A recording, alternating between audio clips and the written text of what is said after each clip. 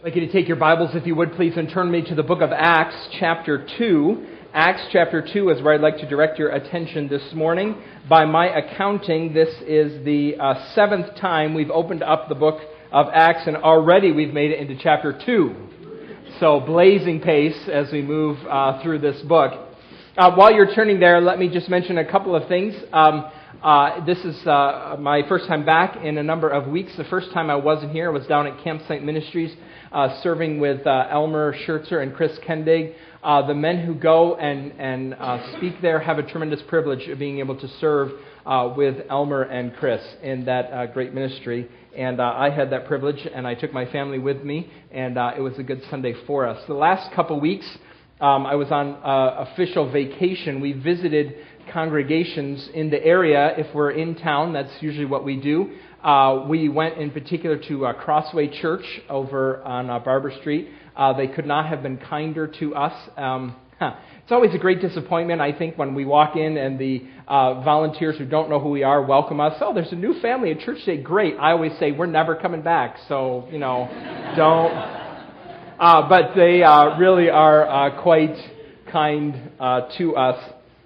After we went to another church as well. I asked my children after we visited, well, what did you think? And my girl said the music was too loud. And I thought, I'm raising a bunch of old fundamentalists. Actually, then, as I probed them to find out what we were talking about, I discovered that their concern was they couldn't hear anybody else in the church singing.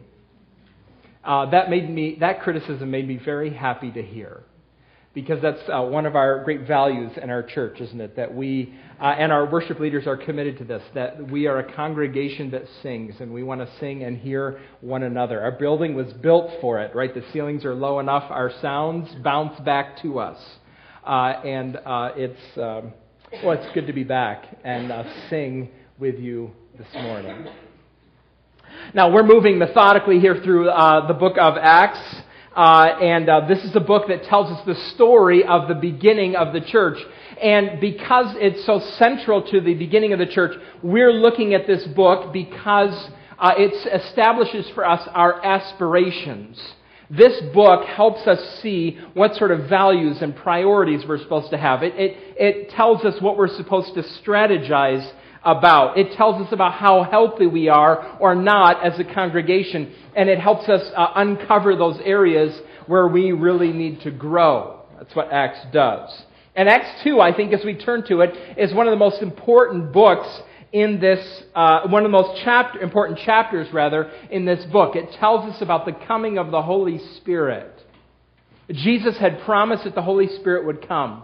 The disciples here were waiting in Jerusalem for the Holy Spirit to come, and this is the time that the Spirit comes. And the Spirit has come to help these early followers of Jesus, and us too, fulfill the mission that Jesus has given us.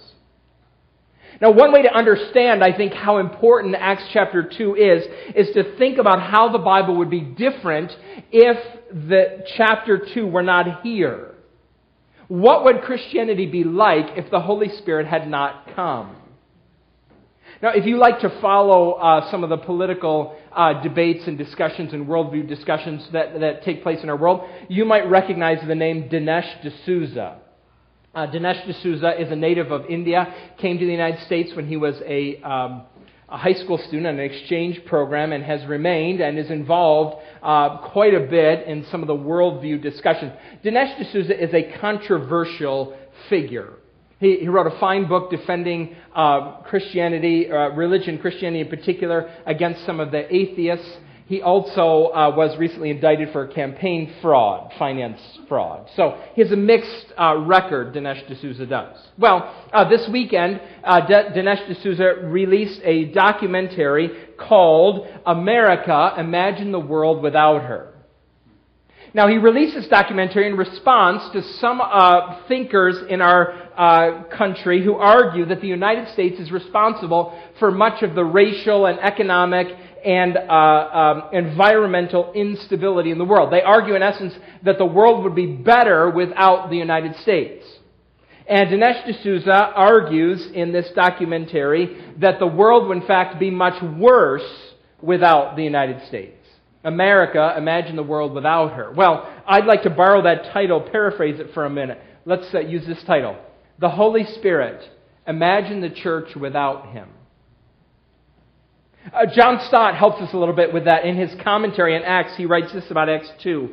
Without the Holy Spirit, Christian discipleship would be inconceivable, even impossible. There can be no life without the life giver, no understanding without the Spirit of truth, no fellowship without the unity of the Spirit, no Christ-likeness of character apart from His fruit, and no effective witness without His power. As a body without breath is a corpse, so the church without the Spirit is dead. Now, this is a chapter that's open before us, this crucial chapter, and there's 3 sections in Acts chapter 2. In verses 1 through 13, there's the narrative account of the Spirit coming. Here's the story of the Spirit coming. And then in verses 14 through 47, Peter stands and he preaches a great sermon explaining what the coming of the Spirit means. And then in verses 42 to 47, there is the binding of the church together, the unity of this body of believers. These 3 things, we see them all the way through the book of Acts. The Spirit has come. Christ has given us the Spirit. And as a result of the presence of the Spirit, the church is active in witnessing about Him and testifying about Him. And we see in the book of Acts the persecution and the challenges and the testing that comes as they fulfill this mission. The other thing we see, though, because the Spirit has come, is the church uniting with one another. Both of these things happen. They reach out because of the Spirit, and they reach toward one another, being united together. Actually, as we move through the book of Acts, again, we're going to see these themes over and over as we talk about how can we more successfully, how can we more effectively, fruitfully be involved in fulfilling this mission that Jesus has given us. And I want to build a little bit on some of the things that Pastor Scott's been teaching the last 3 weeks about our union with one another. Our love for one another is one of the evidences of the presence of the Holy Spirit. And Acts teaches us about that too. Today what I want to do, we're going to spend about a month or so in this chapter. I want to look at the first 13 verses of this book, the narrative account of this coming of the Spirit. So let's read Acts 2, verses 1 through 13. You follow along in your Bibles as we look. This is what Luke writes. The Word of God says, "When the day of Pentecost came, they were all together in one place. Suddenly a sound like the blowing of a violent wind came from heaven and filled the whole house where they were sitting. They saw what seemed to be tongues of fire that separated and came to rest on each of them. All of them were filled with the Holy Spirit and began to speak in other tongues as the Spirit enabled them.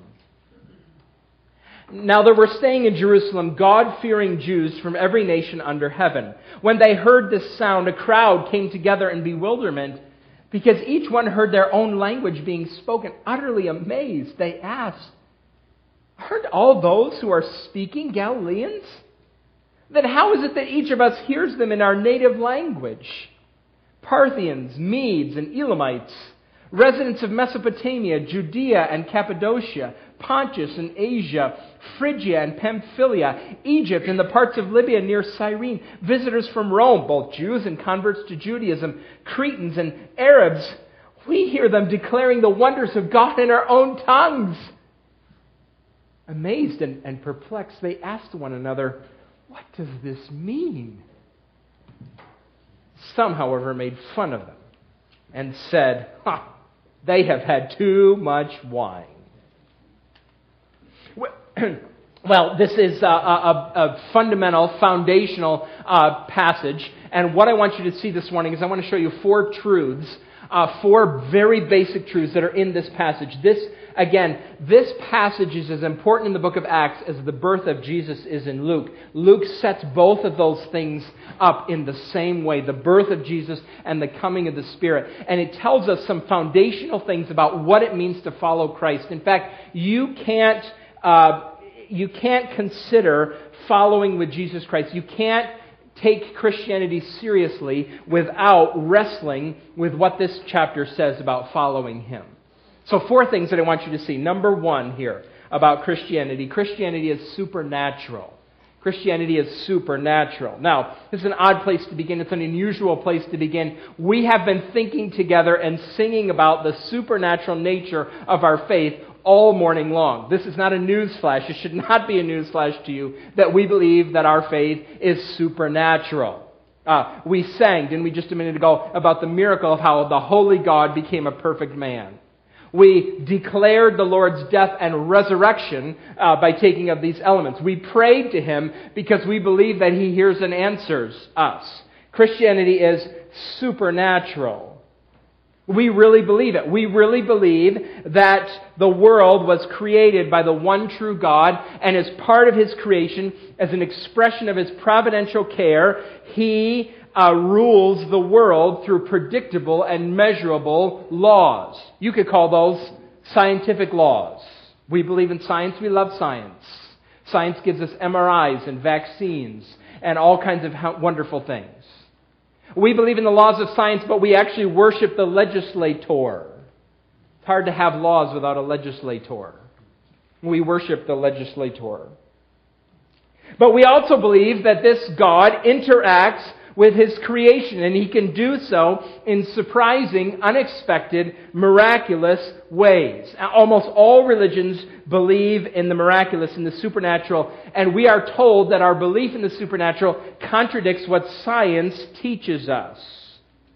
Science, we are told this over and over again, the pure art of science disproves the supernatural. Think with me, though, for a minute about what happens here in this text. So let's look at what happens in this supernatural signs of the presence of the Holy Spirit. First, there's a sound like wind. A sound like wind. The text says that this is a sound like wind. I don't think that a breeze filled the house, but there was a sound like a violent, rushing wind. Now, if we read this in light of other images of the Bible, I think this wind is supposed to symbolize for us God's powerful presence. God is powerfully present. In the book of Ezekiel, the prophet Ezekiel in a vision is taken out into a field in chapter 37, and he sees this field is covered with bones. And God commands the prophet to prophesy to the wind, to command the wind to blow. So God says to Ezekiel, tell the wind to blow. And Ezekiel says, wind, blow. And the wind blows over the bones, and the bones come to life. And Ezekiel says, the wind is the Spirit of God who gives life. Jesus built this on this. In John chapter 3, he's speaking with Nicodemus. He says, you see what the wind does. You see how it moves the leaves around. That's like the Spirit of God, what the Spirit of God does. So the wind here, this symbol of God's powerful presence. Then there's the sight of fire. They see fire. And again, in the Hebrew Scriptures, when God shows up, fire is often present. Think of the burning bush, God's presence.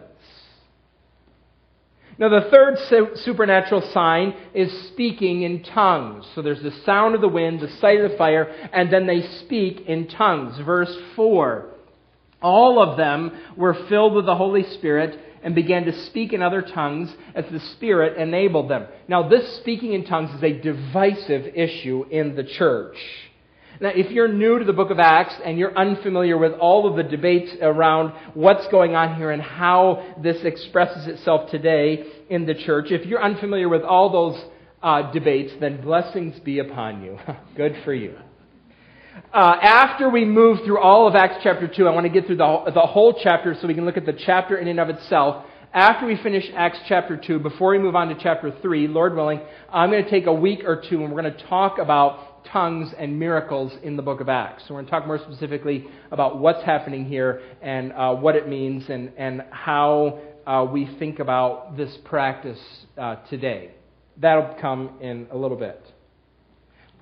That's coming. Don't miss what's here, though. This is a miracle. These followers of Jesus Christ are speaking languages that they do not know and they have not studied. I wish I knew more what this was like. It's interesting. In this book, in this section, Luke spends more time, more space listing regions of people who heard this in verses 9, 10, and 11. He spends more time doing that, more space, than he does giving space to what this was like for them to speak in tongues, or how they experienced this. Isn't that interesting? Oh, I have questions. Did the disciples know what they were saying? Were they trying to speak in Aramaic and they thought they were their native tongue, and they thought they were speaking in Aramaic, but something else was coming out? To what extent did they have control over what was happening? Was one of them speaking in, I don't know, pick one of these languages, Cappadocian? Was somebody speaking in Cappadocian and another person said, hey, wait, listen to me, and he started speaking in Pamphylian? Is that how that worked? Were they all doing it once, or were they taking turns speaking in these different languages? I don't know, the text doesn't say. I wish we knew more of these details. But it affirms here for us that when the Holy Spirit comes, miracles happen. If we are all in tune with the Holy Spirit, we are connected to the supernatural. Now, if you struggle with that, you should recognize that you're not alone in wondering about these miracles that are claimed in the book of Acts. In fact, you're not alone in that the original witnesses were wondering what was going on.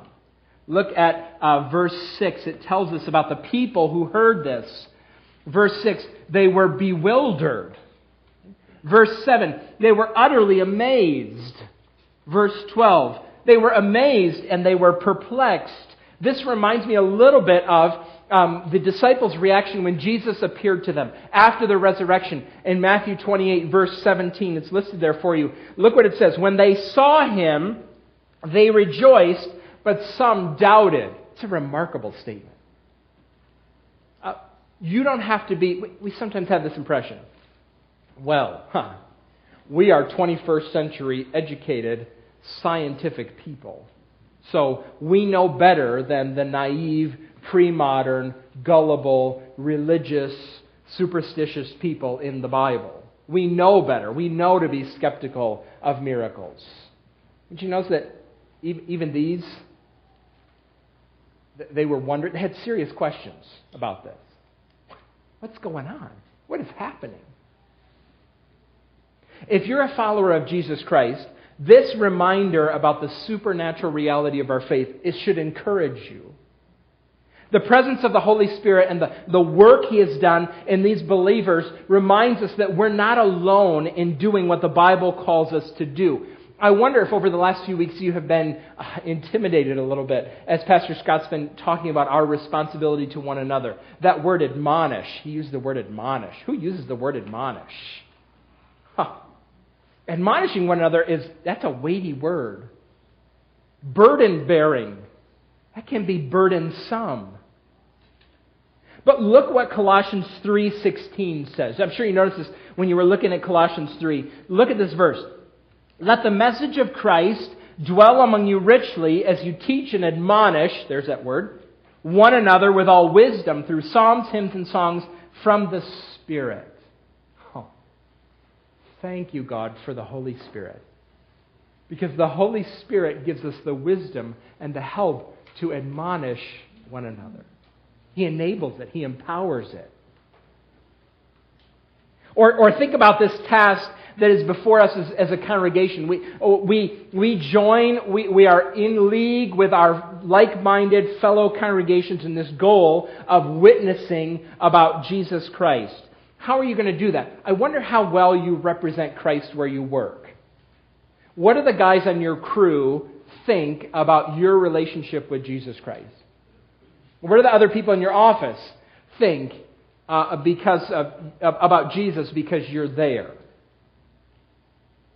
I wonder how afraid you are to talk to them. What if they ask you questions you can't answer? Or what if someone makes fun of you? Or what if someone remembers how you blew it a week ago and calls you out for being a hypocrite?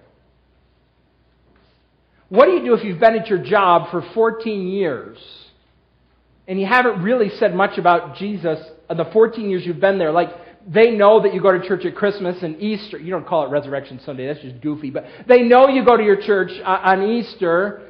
And now you're supposed to go in and say, hey, let me tell you about the most important person in my life. His name is Jesus. And they look at you and say, I've known you for 14 years. Now all of a sudden, you're going to tell me about this? I thought we were friends. Feels strange. But this is work that is empowered by the Spirit. He empowers you. He works in you. And, good news, He works in them too. You have an inside man, an inside God at work in them as you speak. The church lawn right now, we have a volunteer crew. Our church lawn has been mowed by volunteers a lot, but we have a big crew now volunteering to mow the church lawn. We have a wonderful new zero-turn mower. We still own, if some of you are wondering about this, the church still owns the Farm-All tractor, that big old early 1950s Farm-All tractor. Some of the volunteers are using the Farm-All nostalgia's sake, or they like the fumes that come out of it. I'm not sure, but anyway, some of them are still using it. We used to use it every week, and one time, several years ago, Ed McLaughlin was mowing the church lawn with the Farm-All, and it just totally quit in the field. Absolutely quit.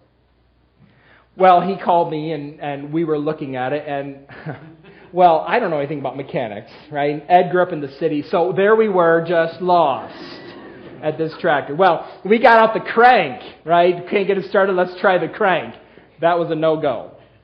So we couldn't get it moving at all, and so we decided we were going to put it away. So I said, Ed, you get up and steer, I'll push.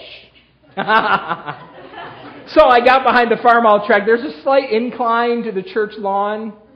So I got behind and leaned into it and pushed. And not at all. It didn't move. It didn't sway. Ed felt no breeze. There was no motion as I was trying to push. If the tractor had been alive, the tractor would have turned around and said, what are you trying, fool? So Ed got off the tractor. I'll help you. Okay, I think we got it to move a little bit. But it was an impossible task. Brothers and sisters, obeying the Bible without the aid of the Holy Spirit is like pushing a Farm-All tractor uphill by yourself. This is not the way God intends us to obey the commands that He gives. He gives us commands to obey, and He helps us. He gives us the engine of the Holy Spirit that carries us along. Christianity is supernatural.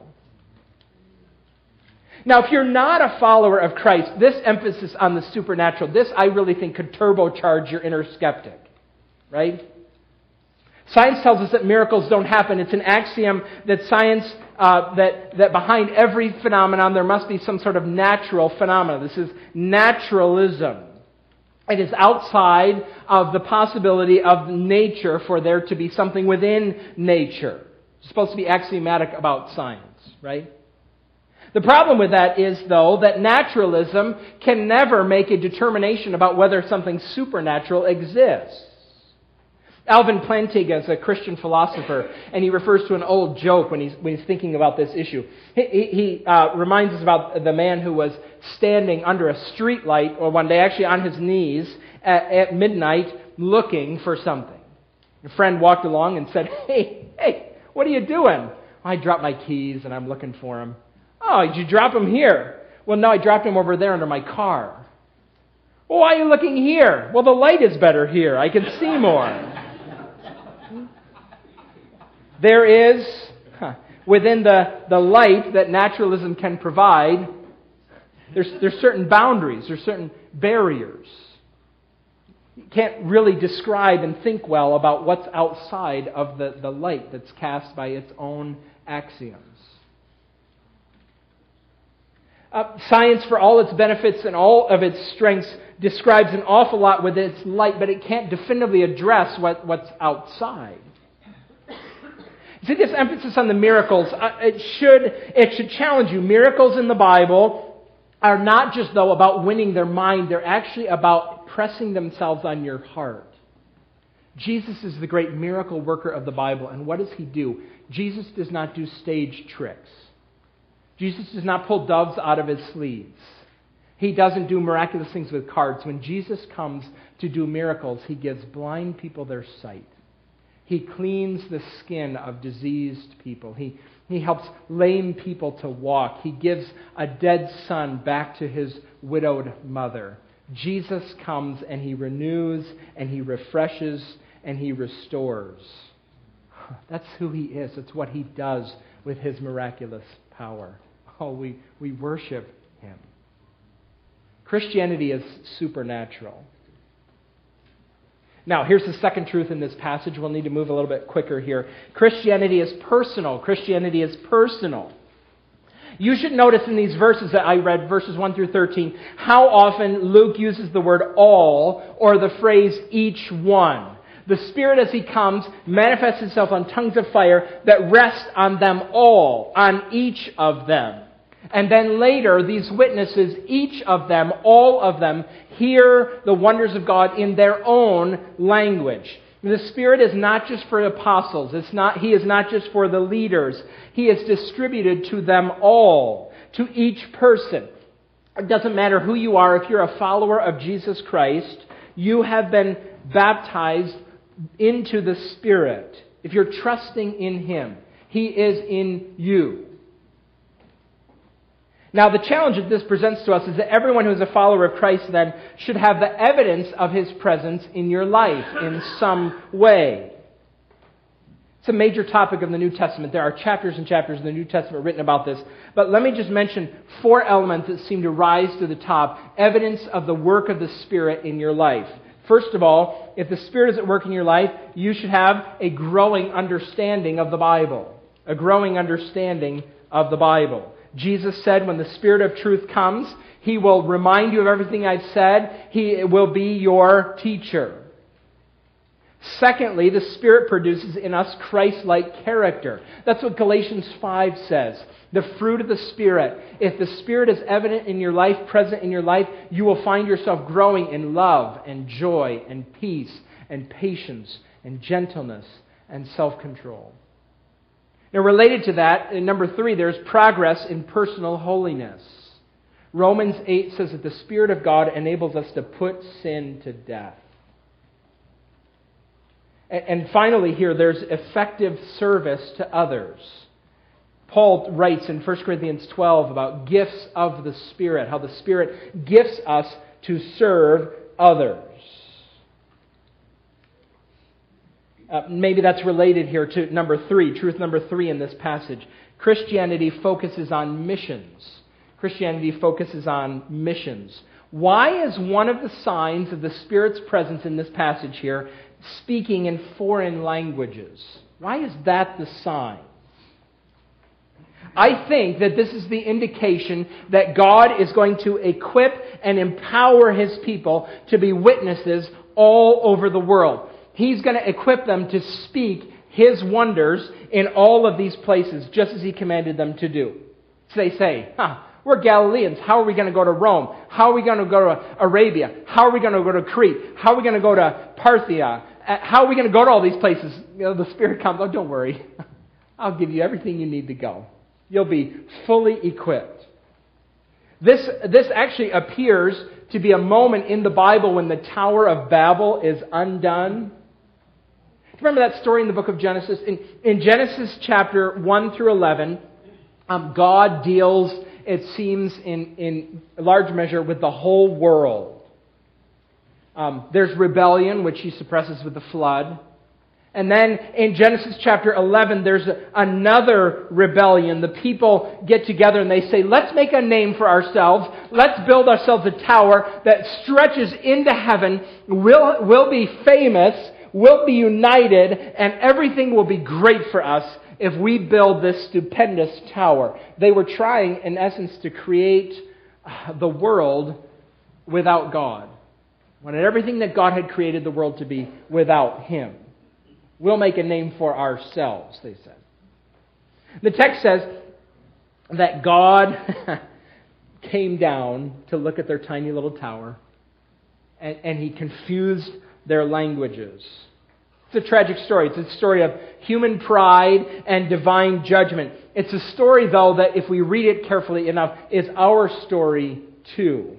We human beings are naturally committed to making our own destiny. We want to be our own authority. We want to build our own lives. We want to have our own name. Think about your expectations for today.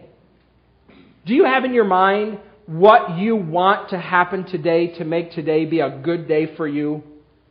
You want to read the paper. You want to take a nap. You want to enjoy the beautiful sunshine. You have certain criteria of what today needs to look like in order for you to have a good day. And some of you, depending on your commitment to this, it better happen or I'm going to be happy and everybody around me is going to be unhappy too.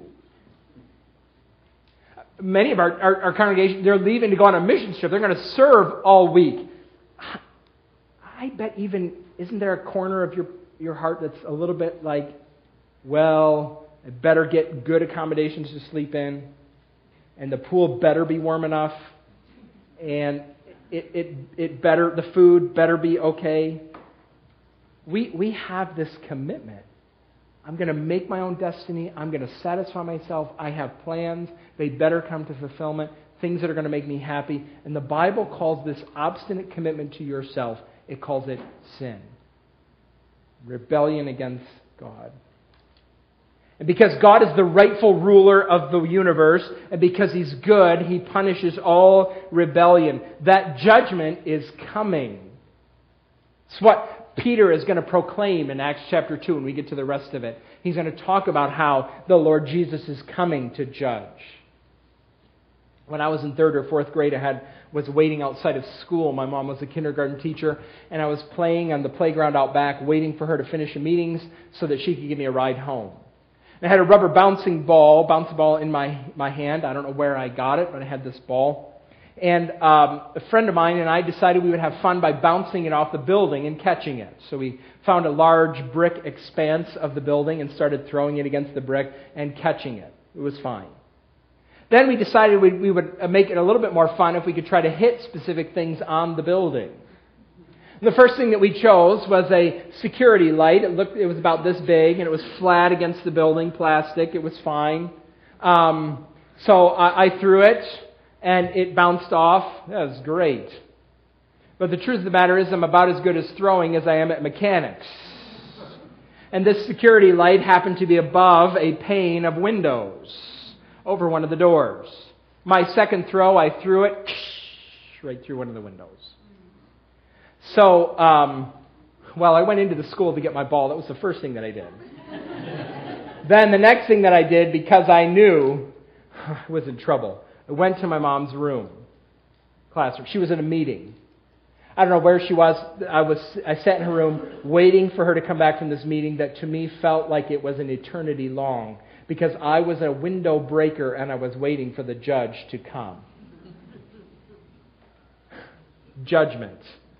We are waiting, Peter says. We will have to do with the Lord Jesus, the judge of all the earth, who is returning.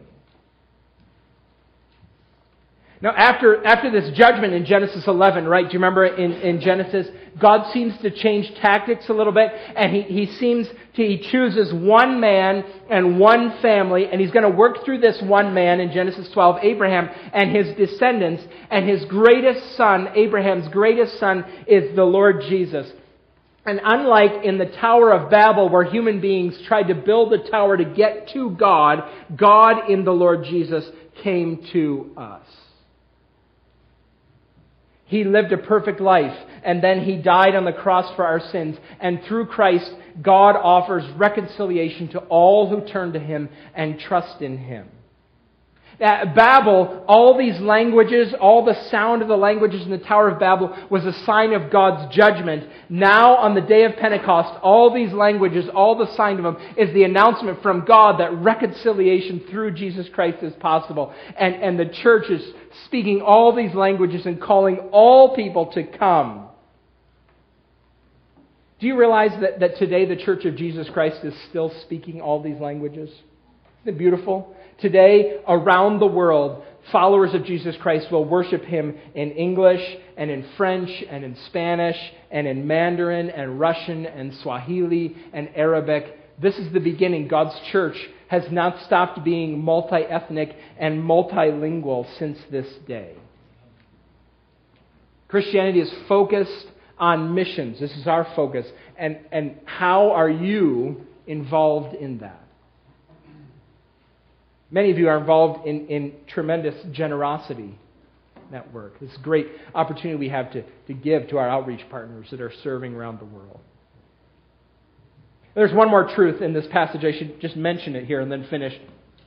Christianity calls for a response. Christianity calls for a response. I'm intrigued here by verse 13, what happens. Some, however, made fun of them and said, oh, they're just drunk. They've had too much wine. So there were people in this crowd unwilling to accept this miracle for what it was. They rejected it. And the same may happen to you. Dave Rhodes gave me an article this week. John MacArthur wrote it several weeks ago. And the article was about how we're under the impression that if we just talk about Jesus the right way, that if we just use the right words, and if we have the right sort of relationship with people, that if we talk about Jesus just at the right time and in the right way, people will accept Him, and they'll accept us, and they won't mock us, and they won't reject us. But brothers and sisters here, this is as pure a miracle as possible. These Galileans are as uninvolved in what's happening as possible. I mean, they're obedient, they followed Christ, but they're strangers speaking miraculously, and still they're mocked. People will respond to Jesus, not always in the way you want. Don't let that stop you from speaking. Now, I'm sure I've used this illustration before, but I'm going to mention it again. Kathy and I moved to Lancaster County in September. It was September, and those 3 massive sycamore trees, one of them is gone. Those 3 massive sycamore trees around the parsonage started to drop their leaves soon after we got here. Well, I went and bought a rake and started raking up those leaves. There was nothing to do with them except I found in the parsonage garage old metal garbage cans. So I took the leaves and I pushed them, piled them down into the metal garbage cans, and I picked them up and I carried them from the parsonage to the brush pile in the back of the church property. Dozens and dozens and dozens of times I'd pick these cans up and carry them back and dump them out, go fill them again, over and over and over again. About the 9th time, the little metal handle starts wearing a trail in your hand as you carry them back. But the next year, fall came, and I went and bought a wheelbarrow. Wheelbarrow. Where had the wheelbarrow been my whole life? It was the capacity of the wheelbarrow was not a whole lot bigger than the garbage cans, but still I dumped them in and I wheel it back. Oh, that was so much easier. Up that incline a little bit and throw those leaves in the pile. It was great. Then a couple years later, Dave and Sandy Miller gave the church a trailer. A trailer that I could hook up to that Farmall tractor. And you could put 5 or 6 garbage cans worth of leaves, wheelbarrowfuls worth of leaves on this trailer. And I'd hop in the driver's seat and drive it back and sweep those leaves into the brush pile. Oh, it's a trailer. This is so great to take care of these leaves. You and I, brothers and sisters, are supposed to read Acts 2, and we're supposed to say, oh, look, it's the Holy Spirit. God has given us the Holy Spirit. Jesus promised, and He sent Him for us to be our great burden bearer, to help us, to enable us to carry the load. Oh, may He be at work more and more in our church so that we can be part of the Lord's mission of turning the world upside down for the name of Jesus. And may He unite us together with increasing joy and fruitfulness as we teach and admonish one another. Amen? Amen. Let's pray, shall we? Oh, great God, we come before You today, and we are so thankful to You for the gift of the Holy Spirit. God Himself dwelling within us to do these great things.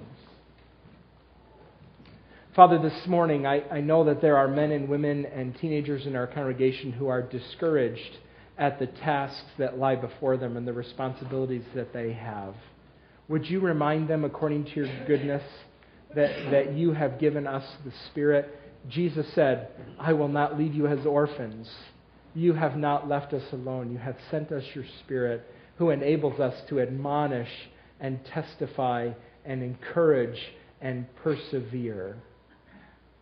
How we thank you for this miraculous gift, this great gift, the Holy Spirit. And Lord, we pray and ask that He would be at work more and more and more in our church, that Christ's renown would be well known in our community, in our county, because of the Holy Spirit's presence in our church. We love you, Lord Jesus, and we worship you for giving us your Spirit. We long for the day that we'll see your face again. It's in Christ's name that we pray these things together, saying, Amen.